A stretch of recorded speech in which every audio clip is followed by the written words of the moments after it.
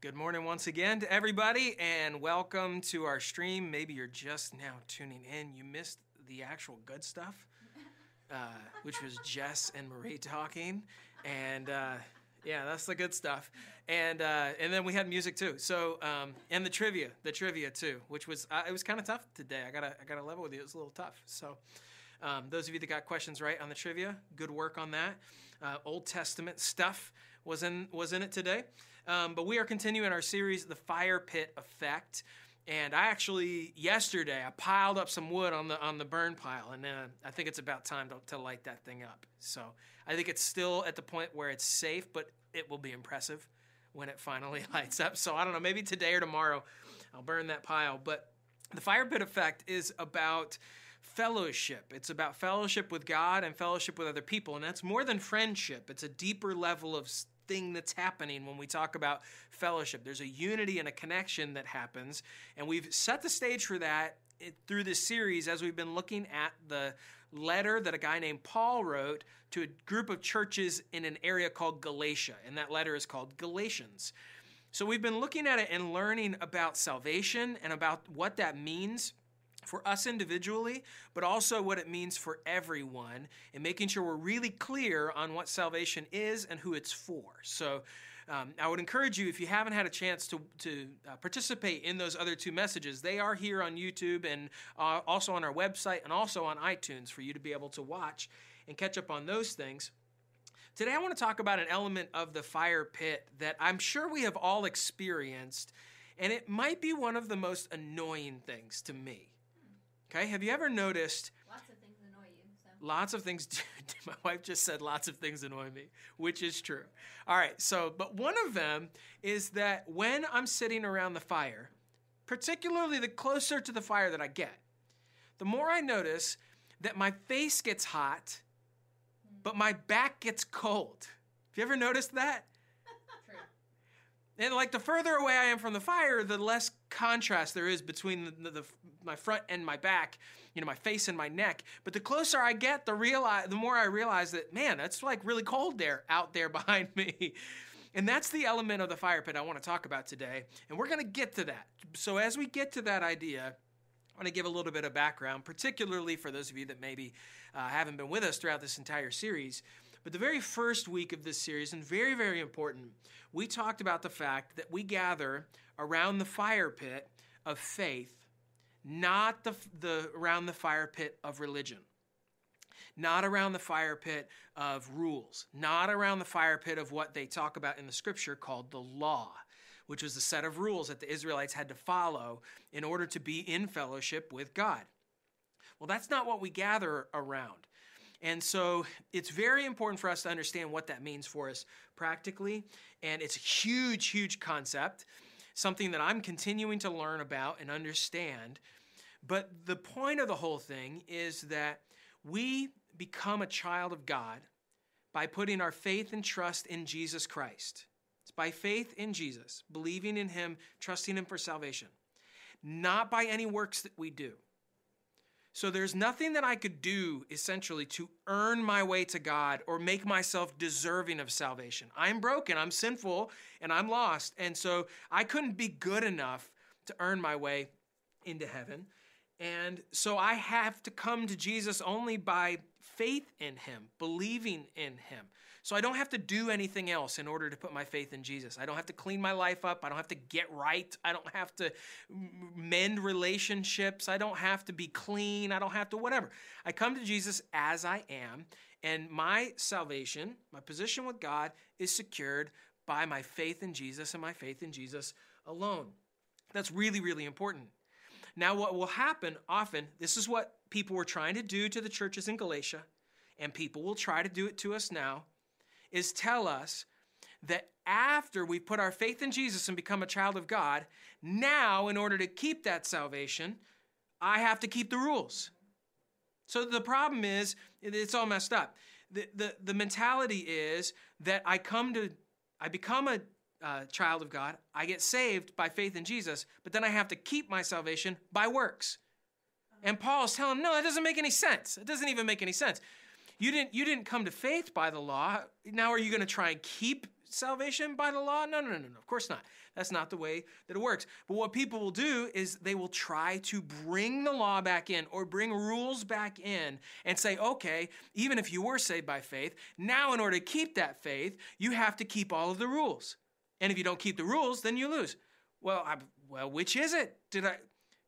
Do I have to earn salvation or not? And Paul is making it really clear in the book of Galatians, no, you don't.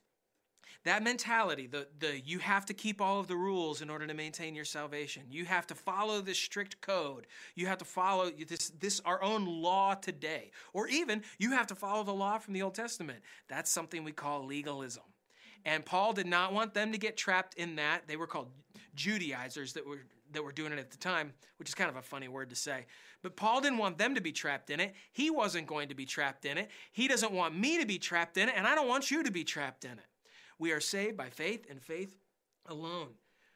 And so we're going to be reading primarily from Galatians chapter 5 today as we explore the implications of this concept. Because I know that right out of the gate, some of you, like me, might have some reservations about that idea. And go, whoa, wait. Let's think this thing through.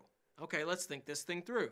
First, in Galatians chapter 5, verse 1, Paul says, "Stand fast, therefore, in the liberty or the freedom by which Christ has made us free.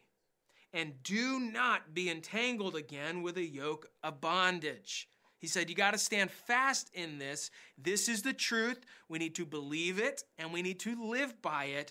Don't get sucked back into legalism, or don't get sucked back into the observance of the law. Now, that is great theoretically.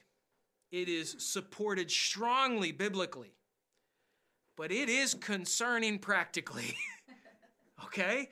Because the natural first argument or concern when you hear this idea that we come to faith, we come to Jesus by faith, not by works, and we stay in faith, we stay with him in our faith, not by works, the natural reaction to that is, whoa, wait a second.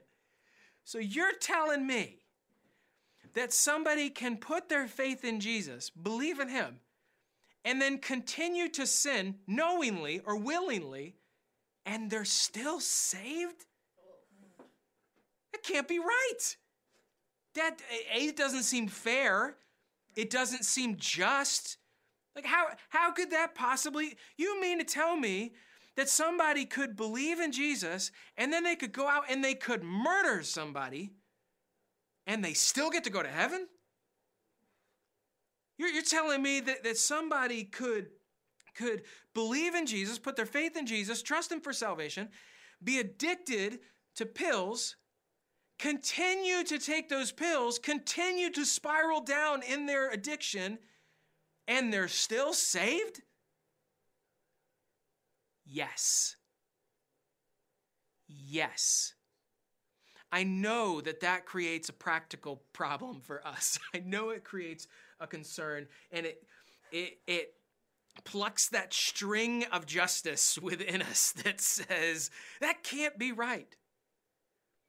The only reason that we say it can't be right is because we think we keep the rules, by the way, and we feel like we are capable of maintaining and keeping our salvation by works while someone else might not be. It's only pride that makes us feel that way. But yes, somebody can put their faith in Jesus, be saved, and continue to sin and live in a sinful lifestyle. Absolutely. They can continue to do that. You want a good example? You're looking at one. Oh. Jess, do I sin? Yes. She said that Very quickly. louder and quicker than anything else she said today, Also, to be quite honest. I typed yes in the chat Yeah. before you asked me that question, but now it seems like I'm answering yes in the chat. She was answering But in the that chat was prematurely. something else. Okay. Listen, I continue to sin. I do it by accident. I do it on purpose. I sin. I don't want to, but I do. And I don't believe that my sin ends my salvation with God. I don't feel like I need to be resaved over and over and over again, because I know that my salvation came by faith in Jesus, not by my works, and my salvation is maintained by my faith in Jesus, not by my works. And so, yeah, I'm a good example of that. There are no rules to follow that make us capable of earning salvation, not before we get saved and not after we get saved. Nothing changed. It's by faith in Jesus and faith in Jesus alone.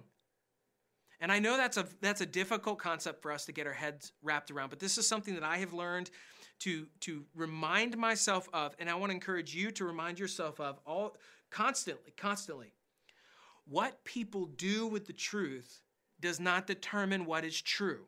Oh, yes. That's good. What people do with the truth does not determine what is true. Our reactions do not dictate God's actions. So even though someone might, and this is the concern, right? Well, couldn't someone take advantage of that? Couldn't someone just sin and say, well, I'm forgiven, I'm forgiven and I'm a child of God and I can? Yes. The answer is yes, they can do that. But that doesn't change what is true. What we do with it is what we do with it, but what is true is true. One of the schools of thought that was circling at the time of the early church when they're trying to get their minds wrapped around this concept for the first time. Because when you think about all the religions in the world, all of them that I know of are works-based religions. Do this, do that, do this and you're good with God or whatever deity there is. Don't do this, right? That's the way that it works. And it's like, I guess there's a point system and somebody's keeping score and whoever's above a certain line gets in and whoever's below a line doesn't get in. Yeah. Like The Good Place. Yeah, we watch the show The Good Place on the televisions, and we watch it on I think we watched it on the Hulus or something. But nevertheless, yeah, it's like there's a point system, and you got to earn points, and you're either in or you're out, or we don't really know where we stand. That's all religions. And that was how Israel felt about their relationship with God because of the law. They were in or they were out based on whether they kept the sacrifices and the feasts and the festivals and everything. What they didn't fully understand at the time was that they were saved by faith the same way we're saved by faith, and that the law did something different. But all of a sudden, there's this new concept of this salvation by faith, and it's not works and it's not earned anymore. So they're having a really hard time getting their heads around it. So critics who were trying to poke holes in the idea, I would assume, came up with this idea. Now, wait a minute. If when we sin, God gives us grace, and God giving us grace brings God glory, then why wouldn't I sin and sin and sin and sin and sin? Because every time God would give me grace and then he would receive more glory. This is a theory. This is all over Scripture, by the way. Sounds like a middle school. Paul has to deal with this all the time. Like, oh my goodness, you're kidding me, right? Like that's a joke, right? So the idea was, well, should I keep on sinning that grace may abound, that God would receive more glory? Well, no, of course not. Of course not. But nevertheless, this is why part of the reason this concept is so hard to get our head wrapped around, because practically we say, well, people are going to take this idea and run with it. They're going to live however they want. Really? Can they do that? Yeah, they can absolutely do that. But there is a caution on this. Because the question is, well, can we just sin without consequence now? Oh, no. Didn't say that. Didn't say that. Didn't say there was no consequence for sin, but that our salvation is not based on it. There's a difference. Paul says in verse 13 of chapter 5, "For you, brethren, have been called to liberty, only do not use liberty as an opportunity for the flesh." He's teaching them against this idea, but through love, serve one another. So Paul uses this terminology a lot, flesh. Okay, the flesh is my sinful nature. It is my self-serving desire that exists within me from the moment of conception that I'm born with. The desire to feed my own needs, the desire to take care of myself, the desire to seek pleasure for myself, the desire to lift myself up, and ultimately to give myself glory. This is the flesh. And he says, don't use this freedom as an opportunity for the flesh because you could. You could. And he says, don't. It's the flesh that causes most of my anger. I get angry because I feel like somebody victimizes me, like somebody hurts me, like someone knocks me down a peg, because like somebody doesn't consider me. And because of that, I get angry. That is my flesh. The flesh is at the root of materialism, wanting to have more and more and more things because things make me feel important, or things make me feel safe, or money makes me feel significant or of value. And so as my bank account goes up, my self-esteem goes up. This all comes out of the flesh. The flesh is the root of addiction. Wanting a chemical that is going to make me feel a certain way. And if I'm addicted, I'm often willing to sacrifice my family and my friends and my finances and my security and my freedom and sacrifice all that just so that I can fulfill the need and the desire that I have that's been built into me, that is either emotional or mental or chemical or whatever it is, spiritual or whatever it is. It all comes out of the flesh. I sacrifice others for myself. That is the flesh. And we can use our freedom that way. And people say, well, like I said a moment ago, well, wait a minute. Well, does that mean that I could just feed the flesh? Does that mean that I could do whatever I want and there are no consequences? No. There are tremendous consequences for sin. Does that mean sin doesn't exist anymore? No. There are consequences for sin. There are consequences now. And those consequences are broken relationships and fear and anxiety and ongoing sin that's caused by sin. It's the broken relationship between me and God, where I don't feel like I'm in fellowship with God. I don't feel close to him. I'm not listening to him. He's not giving me peace, or I'm not feeling encouraged. All these bad things are happening around me, and it's a result of my actions. There are serious consequences now. And yes, there are consequences later. If I just lived my entire life right now for myself, when I get to heaven, or when Christ brings his kingdom here to earth, and I'm a part of that kingdom, and I will be because I'm saved. But if I waste my whole life, when the time comes for the kingdom, how much is Jesus going to trust me with? Little to nothing. My inheritance in the kingdom is going to be so small because I wasted my life and I proved myself unfaithful. This is what many of Jesus' parables are about, this exact idea. And yet, if I choose to live righteously, if I choose to live like Christ, if I choose to put on the character of Christ, not to live in the flesh, but to deny the flesh and live in the Spirit, then I prove myself faithful. There's great reward waiting for me. All right, and I get to experience all the benefits that God has built into creation now for those who are faithful and righteous and following him. So the idea that, your salvation is not based on works, does that mean our works don't matter? Not saying that at all. Our works absolutely matter. They just don't have to do with our salvation. Paul is trying to drive that home, and he wants them to understand that now, how am I to live in that freedom that I have, in the liberty that I have? Do not use it as an opportunity for the flesh. And he says this. I'm going to jump to chapter 6 just for a moment so that you can see that Paul reiterates this idea of that, yes, there are consequences for actions. This is in Galatians 6, 7, and 8. Do not be deceived. God is not mocked. So you're not going to pull one over on God. That's what he's saying. For whatever a man sows, that he will also reap. For he who sows to his flesh will of the flesh reap corruption. So you spend time in the flesh, that's what you're going to get back. But he who sows to the Spirit will of the Spirit reap everlasting life. So you get to experience life now and forever living in the Spirit. And he gives us these two options. So you either sow to the flesh or you sow to the Spirit. And he tells us the difference between the two. This, to me, is the difference in sitting at a fire and having the heat of the fire warm the front of my body while the cold of the dark cools the back of my body. And here's what I've noticed. That when I'm not close to the fire, my proximity to the fire is further away, the difference between the front and the back isn't that drastic. It all feels about the same. The closer I get to the fire, the more I notice the difference between the heat on the front of my body and the cold on the back of my body.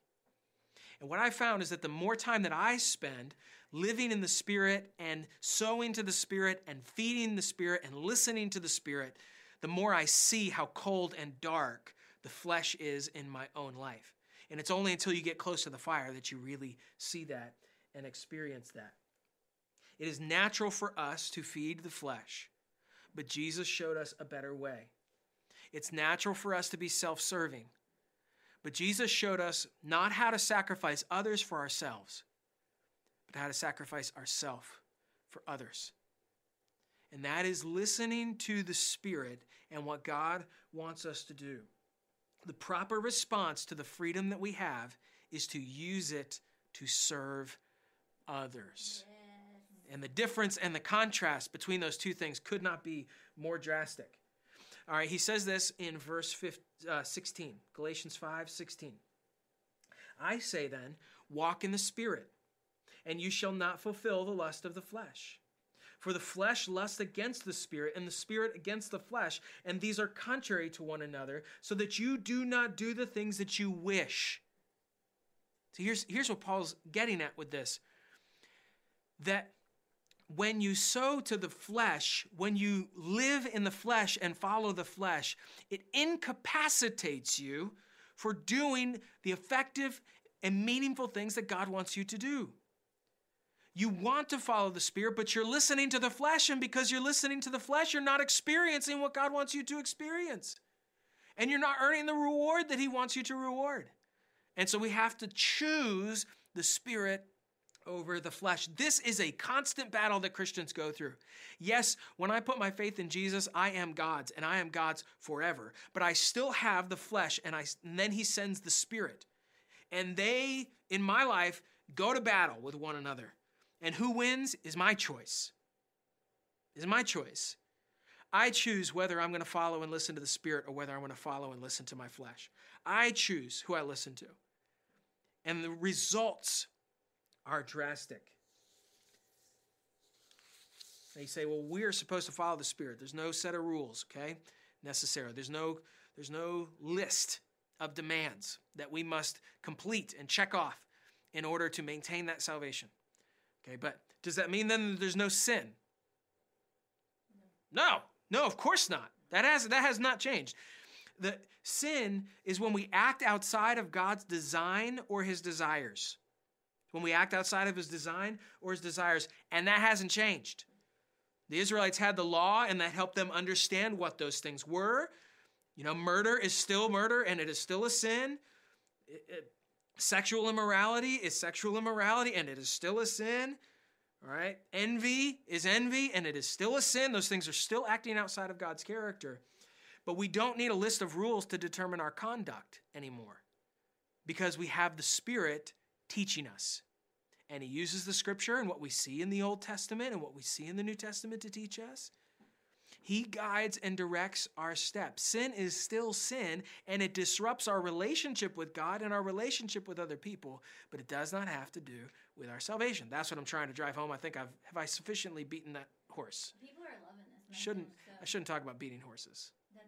Did I just ruin the whole message? That's a flesh thing. Yeah, it's a flesh thing, maybe. All right? So those things, sin is still sin, and it affects our relationship with God, which is why we want to remove it. Why, as Christians, I don't need the rules to tell me what the minimum standard is. I don't want a minimum standard. I want the Spirit to draw me to the highest possible level. The highest possible level is holiness. The highest possible level is becoming like Christ, Christ-likeness. And I want to get there as fast and as closely as I possibly can, not only so I can experience the best of what God has for me now, but so that I can earn as much reward and have as much responsibility in his kingdom as I can possibly have. It is passion and desire and the movement of the Spirit in our life that draws us to the highest level, not a set of rules that tell us what the threshold is between in and out. That's not what it is. This is better, but what it requires is a lot more responsibility on our part. I think of it like parenting, like with kids. You raise kids, and when you were first born, and actually you can kind of track this through the history of humanity and God's relationship with them, but when they're first born, you don't really have to do a whole lot of discipline with them. You're just trying to get them to sleep at the right times. You know what I mean? Just trying to sleep train them. But eventually they start making decisions. And you might notice with your kids that when they start making decisions, those decisions tend to be selfish. Why would that be? Well, that's because we have the flesh and the sin nature within us. All right, so they tend to be selfish. And then we have to begin the process of parenting. And what do we do with little kids? We make rules, right? We have to tell them, no, you can't, you don't do this, and you don't go into this room, you can go into this room, you don't climb up the stairs, you don't hit your brother, you don't hit your sister, you have all these explicit rules. As they get older, though, they begin gaining more and more independence and freedom. And what you have to believe and trust with your kids is that you have instilled the character in them to allow them to then live in that freedom in a responsible way as teenagers and young adults. I feel like for us as the church today and the church age that we're in, that we are teenagers and young adults, and that we have freedom. We have freedom in the relationship, but God has placed His Spirit within us and has given us His Word so we can understand what His character is. And as we make our own decisions, we are responsible for living in the Spirit instead of living in the flesh, because the rule book is not there for us anymore. Okay? Now, the part of the problem or part of the struggle with this, or maybe it's again the practical concern, is how do we tell? How do we tell? Well, first of all, it's not your job to tell about anybody else. So don't worry about anybody else. You worry about you, okay? Yeah, we don't really know. I mean, we do know. So there are some things in Scripture that we know are black and white as far as what is sin and what's not sin. And God's Word is true and it is holy. And we know that what it says, when it says something is sin, that is sin. We do not have to question it. We do not have to talk about it. All right, there's a lot of gray area inside of that, and things change over time, and now we got to make other decisions. But the big question is, how do I know? How do I know if I'm living in the flesh or if I'm living in the Spirit? Because it does feel very intangible. Paul helps us with that as he continues in Galatians chapter 5. Galatians 5, the works of the flesh, so the outcome of what we're feeding or where we're sowing to in his terms is clear. Now, the works of the flesh are evident, which are adultery, fornication, uncleanness, lewdness, idolatry, sorcery, hatred, contentions, jealousies, outbursts of wrath, selfish ambitions, dissensions, heresies, envy, murders, drunkenness, revelries, and the like. And now I know which ones Marie struggles with because she was going to some of them and not to all of them. But now I know. Okay. All right, he's saying, yeah, he's saying, obviously, yeah, sorry about that. Tells us to be responsive. I said not to judge other people just a minute ago, but she was, affirming. Trying to be anyway, responsive. yeah, I know you're trying to be responsive. I got you. So the thing is about all these, he's saying, obviously these things do not come out of the Spirit. These are clearly sinful things. They come out of the flesh. And what you might notice about all of those things, if you go back down through that list and you analyze each one of them, what you might notice, they are all self-serving. All of them. They are all self-serving. They come out of pride, arrogance, self-centeredness, ego. Okay. Of which I tell you beforehand, just as I also told you in time past, that those who practice such things will not inherit the kingdom of God. Now, this is a place that can be confusing if you don't have a good understanding of what that word inheritance means. He is not saying people who practice those things are not saved. He is not saying that. More often than not, in Scripture, when you see the word inheritance discussed, it is not talking about inheriting the kingdom as in getting to be there.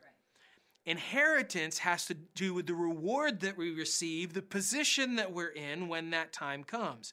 So he's saying that if you have that freedom and that liberty and you use it for the flesh, and this is what you see in your life, all of these sinful things, these self-serving things, then you're not going to have an inheritance when the time comes for the kingdom. So I'm telling you, you're going to miss out, not only now, but then. All right? So let's just make sure we're clear about that. Then, verse 22, but the fruit of the Spirit, these are things that are unselfish. These are things that come from God and His character. These are the things that come from the inside out and are evidence that you are following the Spirit and listening to the Spirit.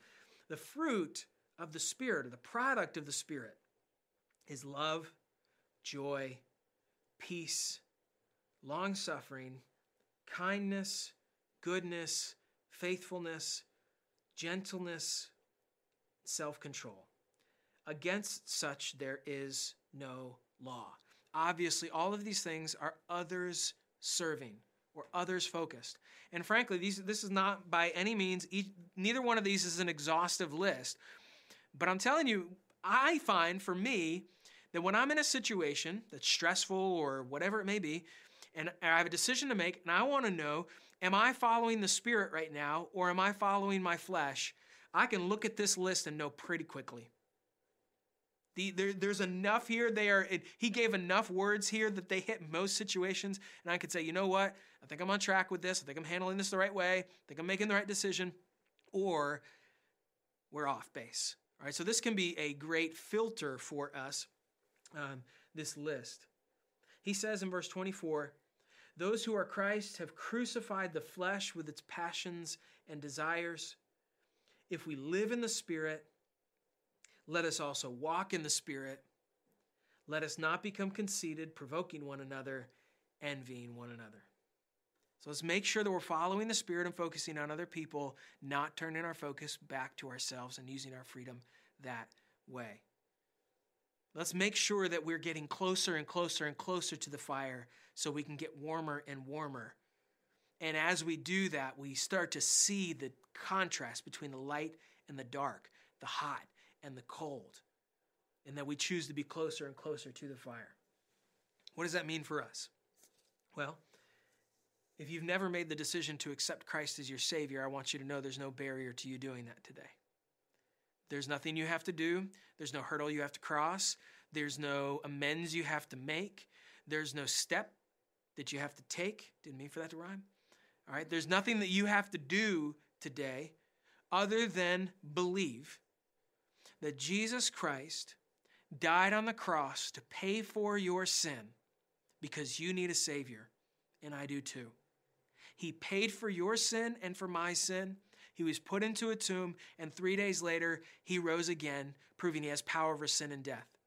And if you believe him, and you believe God, you trust in Christ for salvation, then you can be saved today, regardless of your behavior.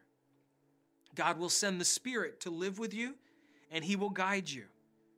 And then you have a choice. You have a choice on whether you're going to listen to the Spirit and follow him, or whether you're going to continue to listen to your flesh and follow it. And that's a decision that needs to be made, and it will make all the difference in your relationships with other people. It will make a difference in your relationship and your closeness with God, and it will make a difference in what you experience for all of eternity. And it's a choice to be made. But today, all you have to do if you want to be saved is to believe and trust in Jesus Christ for salvation. Now, what does that mean for the rest of us, or for you starting today, or for the rest of us who have made that decision before? It means that we need to get really good at walking in the Spirit. It's a decision, a daily decision. We need to get really good at listening to him and responding to him so that eventually our life looks as much like Christ as it can. Where we're still going to have our sin nature, but where our sin nature takes a back seat. Where our sin nature becomes not anymore our go-to or our default, but that the Spirit becomes our default. That's a real transformation that happens in our lives. It begins by making sure that we are learning God's character.